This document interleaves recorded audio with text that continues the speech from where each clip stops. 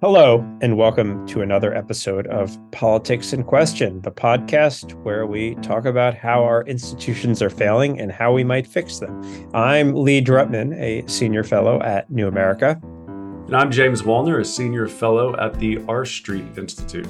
Lee, it's good to see you. We had a summer off for a while there. We took a couple of weeks off from the podcast. It's good to be back. Turns out our institutions are still failing us. We haven't succeeded yet. We haven't fixed the problem, which is good because I guess our kids need to go to college, right? So, at some point. My father is a psychiatrist, and I remember he's passed away many, many years ago, but I remember one time when I was in high school and he was going to work and I said, "Go cure mental illness." And this was his sense of humor. He says, "Well, get it kind of almost cure it because you still have to go to college. We don't want to cure it completely." All right. Well, yes, that's true. As somebody who's in the democracy reform business, although honestly, I would be glad to I would take it, do something else if we had a functioning democracy. Same here. I'll go up in my piano bar and vegetarian restaurant.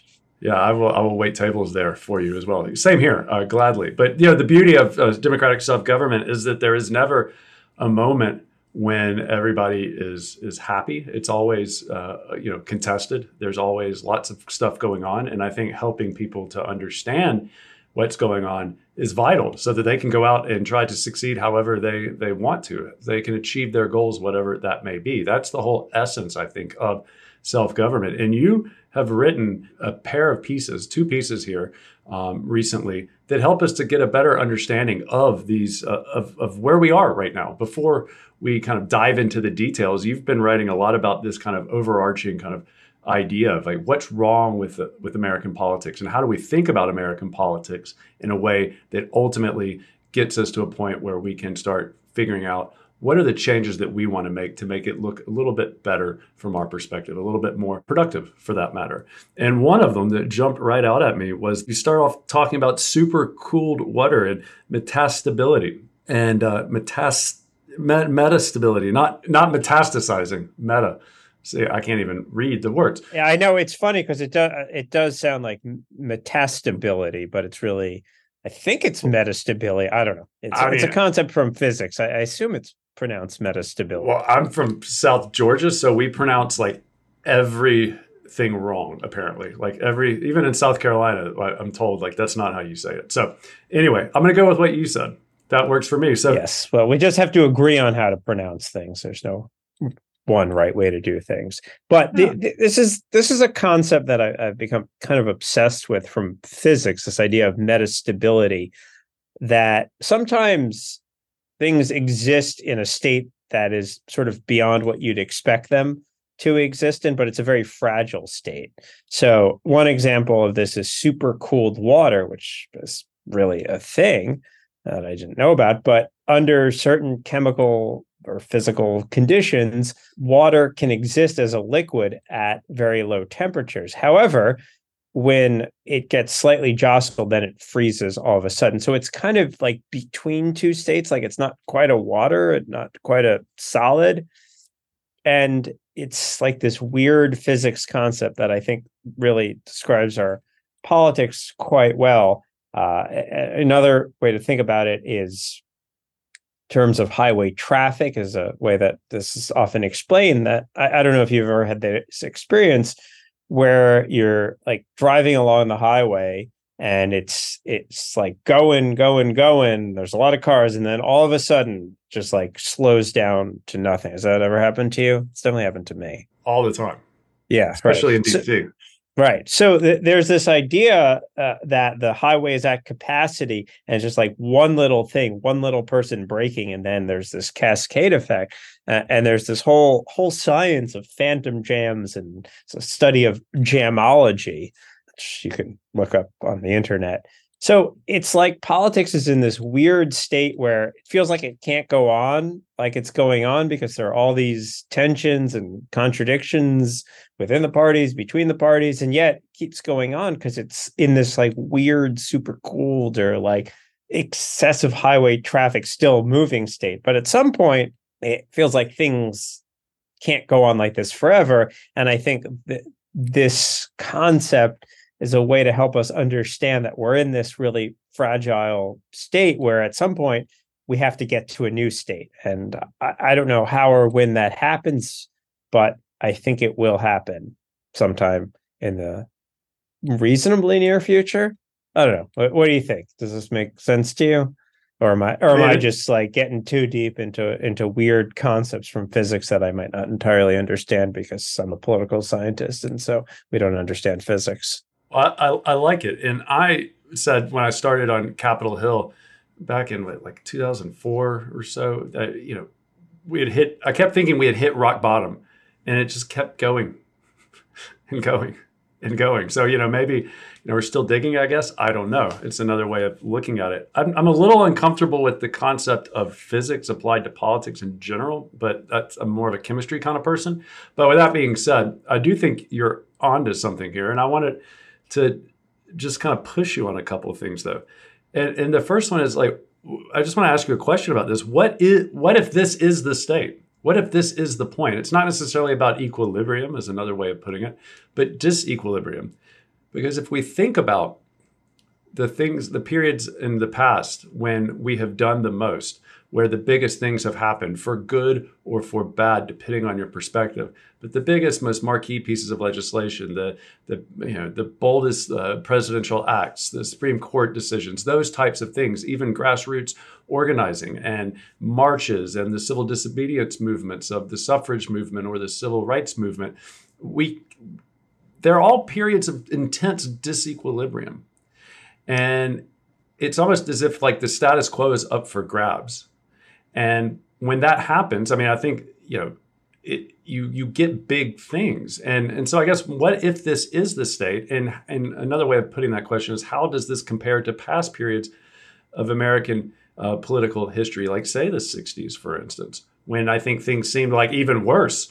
I think that was another period that was very much like this, that we were in this kind of metastable state where we were kind of like between the old and the unknown. And I don't think politics should be equilibrium. I think you're right. It's at these moments of high tension in which things could go a lot of different ways. And that's what makes these periods and this idea of metastability kind of interesting, is that it's this moment in which things go in a lot of different directions. So I think, I actually don't think physics is a great model for politics either. This is more of a kind of complex systems physics idea. I think biological evolution is a much better metaphor for politics and understanding politics, that it's a constant system of change, but there are these moments when it feels like things are kind of stuck. And what that really tells me is that there's a lot of pressure building up. And at some point, we are going to do something transformative, because you're right. You're absolutely right. That's what happens at these moments when it feels like things can't quite go on, is something big winds up changing. Right. So that maybe it's the future's up for grabs. It reminds me of Kafka. And it's like a parable where, the traveler is going down the road, and the past is kind of pushing them forward and the future is pushing them back. And in the present, it's that moment of tension between the two where you feel pressured and you just want to kind of get out of it. But, in search for this period where this state where things are calmer, where things, where you don't have these pressures. But, in reality, that's not the way it works. And can we go a little more Kafka? Because like the point I think our listeners are asking us to do that, to be honest with you. Well, I mean, the point of, like, I think about the castle, right? He never reaches the castle, right? The whole point of it is the journey. Which is what it's all about. Self-government is what I was saying earlier in past episodes and conversations, and also before this we started recording. The outcome is like the icing on the cake, if you will. It's the act of self-government, is the interactions with one another, the constant give and take. It's the activity. It's the process. We never get to the castle, right? I mean, this idea that politics is something that needs to be fixed or solved or achieve an equilibrium, like politics is a living system, right? In theory, I mean, it's kind of not looking very living right now. There's certain places where it looks pretty bad. Yes. Well, that's the problem, is there's not enough dynamism in our politics. So what's the, I don't want to say solution, because that would then be violating my own rules. Yeah, there's no solution. There's not about solutions. No, but what are the possibilities here then? How about that? I mean, and you've also written on this, as well. We're in this moment, and I think all moments are like this, right? Because the future is never fully written. It's always up for grabs, and the interactions and the activities of people help make it possible. But with that being said, there's certain moments in time that, like you've mentioned and like what you've written, that things are more possible than in other moments, where the status quo, for instance, is a lot weaker than it was at a previous point in time. And therefore, it's much more likely to change. And so right now, like, what are the possibilities from here? Where are the different paths? Where do we go? If you want to kind of walk us through that, kind of what you're thinking when you look out at the American electorate, for instance. Yeah, I don't know entirely, but I wrote another piece on my Substack, which is called Undercurrent Events, pieces entitled Our Politics is Only Flat on the Surface, which kind of, for me, there is this fundamental tension that these two things are happening kind of at once. On the surface, we see basically the same election results year after year, right? People are voting for Democrats or Republicans at roughly the same rates year after year. Most of the states are either solidly red or solidly blue. Most of the districts are either solidly red or solidly blue. People's views on Trump are remarkably locked in. I don't know what could possibly happen that would change anybody's mind around Trump at this point. Or, maybe there's a little bit of wiggle room on Biden, but like, people have these fixed in views, and every election is like fought on this tiny little middle ground that's, I don't even know if it's in the middle anymore. And we do all this analysis. Oh, Democrats going to win, this group of voters, Republicans are going to win that group of voters. It's like, but things are almost entirely all the same on the surface. Behaviorally, we are calcified, but attitudinally, people's views have been changing quite a bit on a lot of issues. And there are some real tensions within both of the parties. You've often spoken about how the Republicans have tremendous disagreement within their ranks. The Democrats have tremendous disagreements in their ranks. It seems like the only thing that is holding these two coalitions together is that they are united in their opposition to each other. So there are a lot of issues where I think you would find tremendously interesting coalitions if you broke some of these parties into their constituent factions: immigration, economic policy, trade policy, foreign policy, environmental policy, attitudes towards technology, industrial policy. Right? I mean, all of these issues cut across the parties in interesting ways, but we're not having the debates over them because leaders in neither party want to have those debates, right?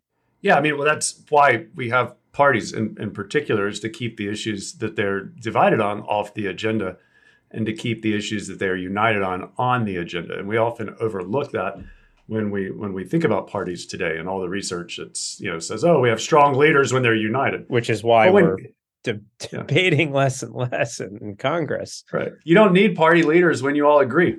I mean, flat out, period. End of story, full stop. You need party leaders when there's lots of disagreement. And Larry Evans in particular has done some great work on whips and whip activity on this front, and looking at when the party whips in the House, at least, are more active, and also the Senate are more active when they're dealing with issues that the party doesn't agree on. And so I think that kind of really demonstrates this kind of nexus, or this tie between kind of internal party divisions and then, the centralization of the parties under their leaders.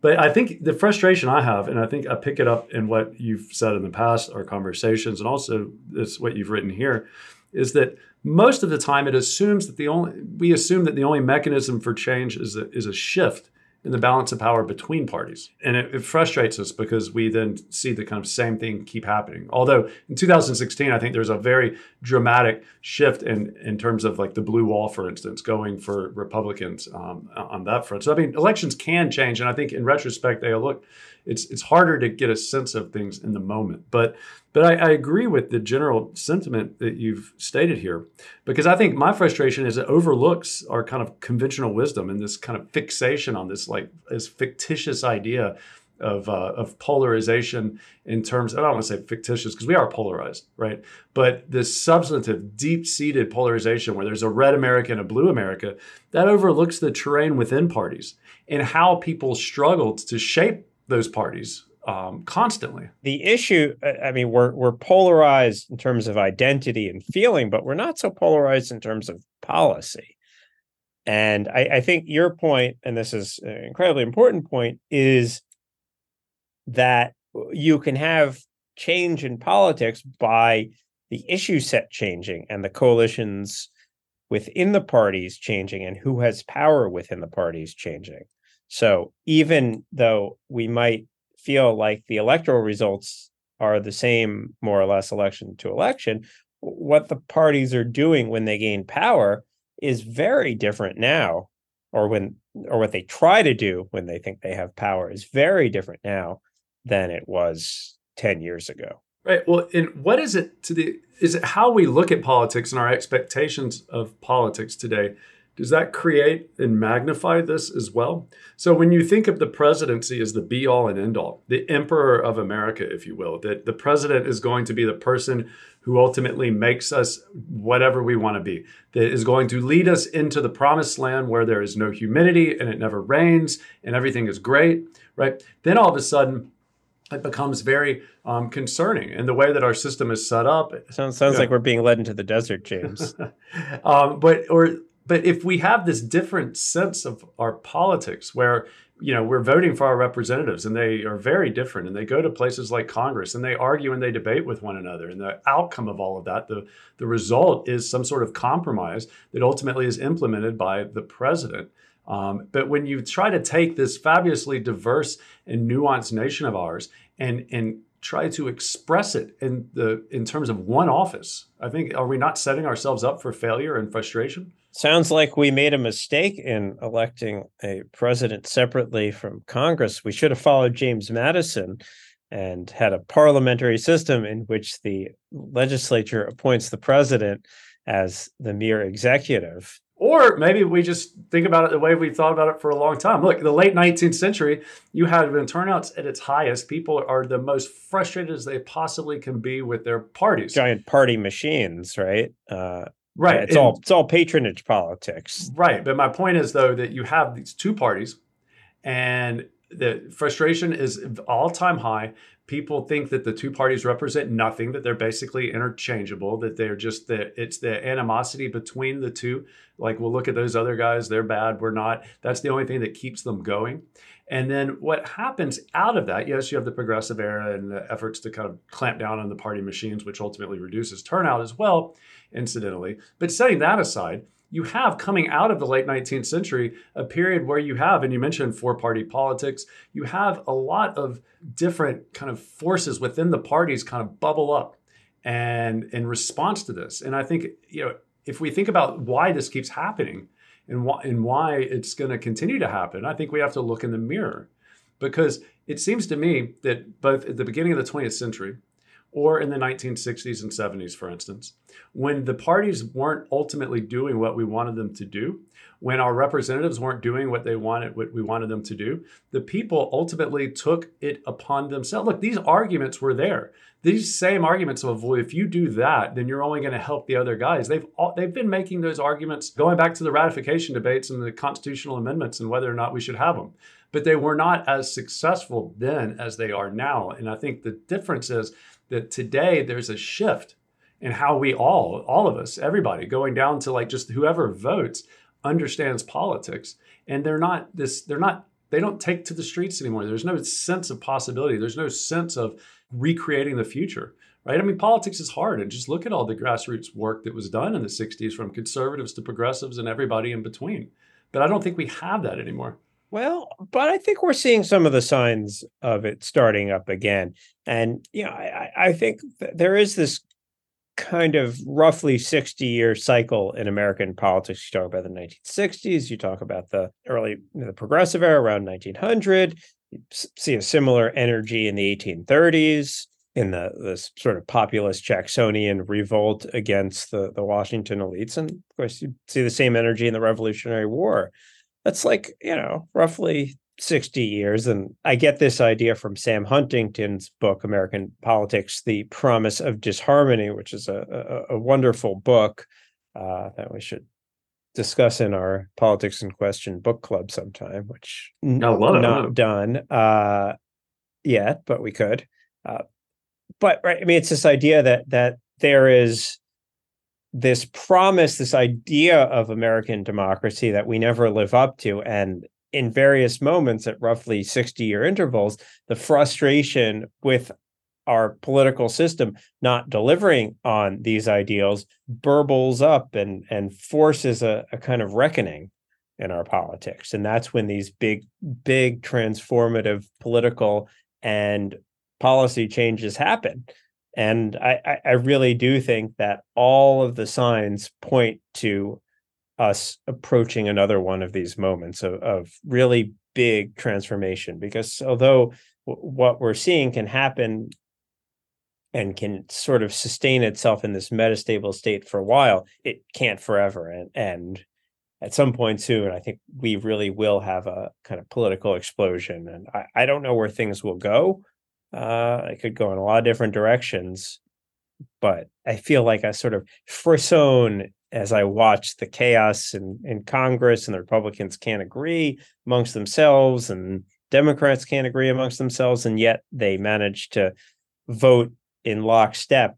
Something has to give there. Right. Well, I think the activists who have been, out there working aggressively for those, for the change that ultimately occurs in those moments of those 60-year intervals, they would probably say it's always there. And I know that's not what you were saying, but they're out there pushing against the status quo constantly. And it takes time to kind of gather strength and steam. And then you get these moments where it all kind of comes together. And for those of us on the outside, it certainly, and also in retrospect, it may look like these kind of moments. But yeah, I love this book club idea. After we get our knitting club off the ground, then for Julio, I think we should definitely get in on the book club. That'd be a good idea. But I think what you're saying, I mean, Noah has a book club. I get this email. There is a Noah book club. I don't know how I got it. And it's like, this week, this is what we're reading. And it's like, what? It's fascinating. But on the point you just made, though, I think it's the difference, though, with where we are today, is that the things that we need to do to have change are the very things that we say are the problem. And I think this is evident in a generalized reaction to Mitt Romney's announcement that he is retiring in his departure from the Senate, and people are wringing their hands, and it's like, oh, we need more Mitt Romneys. And I have nothing against Mitt Romney at all. I'm sure he's a very nice man. But he, as a senator, did not do, so far as I can tell, anything to push the institution, to force the institution to change, to be a skunk at the garden party, which is ultimately what you have to do if you want to affect institutional change from the inside. He didn't do any of that stuff. And it seems to me that if Mitt Romney sticks around, and we had a lot more Mitt Romneys, it would be a continuation of the status quo. It's the people who force change, are the progressive warriors, are the conservative warriors, are the maverick centrists, like a John McCain. People, it's an attitude, and it's a relationship to the status quo, and then an attitude on how you're going to try to change the status quo. It's not like you're tinkering at the margins, and yeah, you shouldn't be a schmuck, and it's not what I'm suggesting. But I think we need more aggressive radicals, for that matter. If you think about the Freedom Caucus, the Freedom Caucus was created precisely to defeat rules in the House so that they could then push the House Republican Party to change its policies on certain things. And it was a way to get leverage internally within that. And it seems to me that kind of exercise, the liberals in the Democratic Study Group in the House in the mid 20th century, we have the conservatives in the Senate Steering Committee. Those kinds of people, those kinds of members, those are the ones, and then there are kind of allied groups on the outside. They're the ones that ultimately shift the status quo.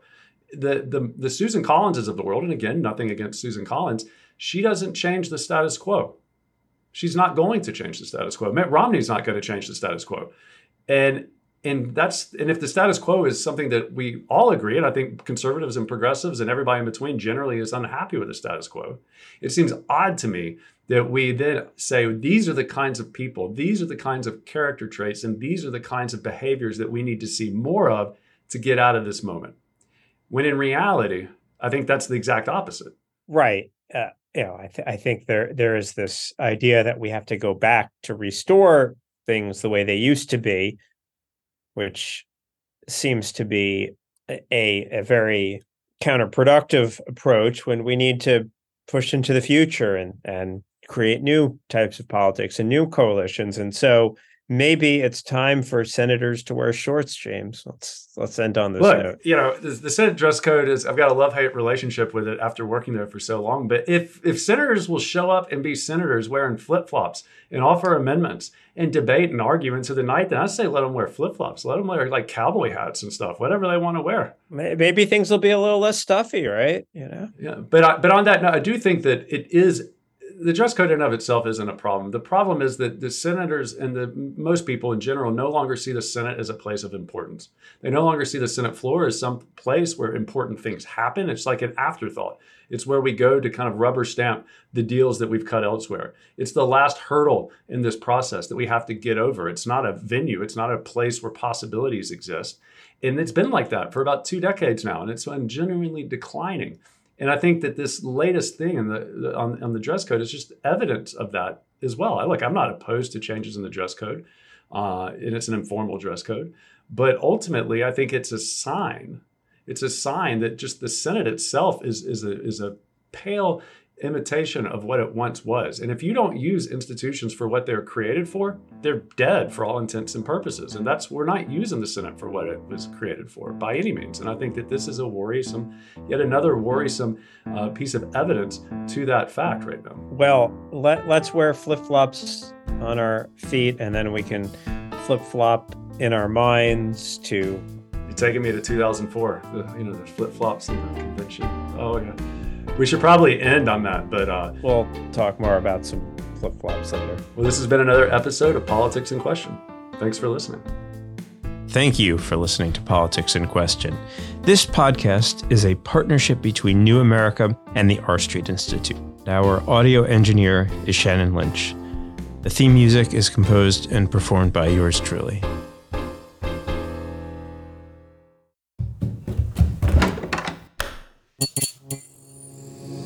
This podcast is part of the Democracy Group.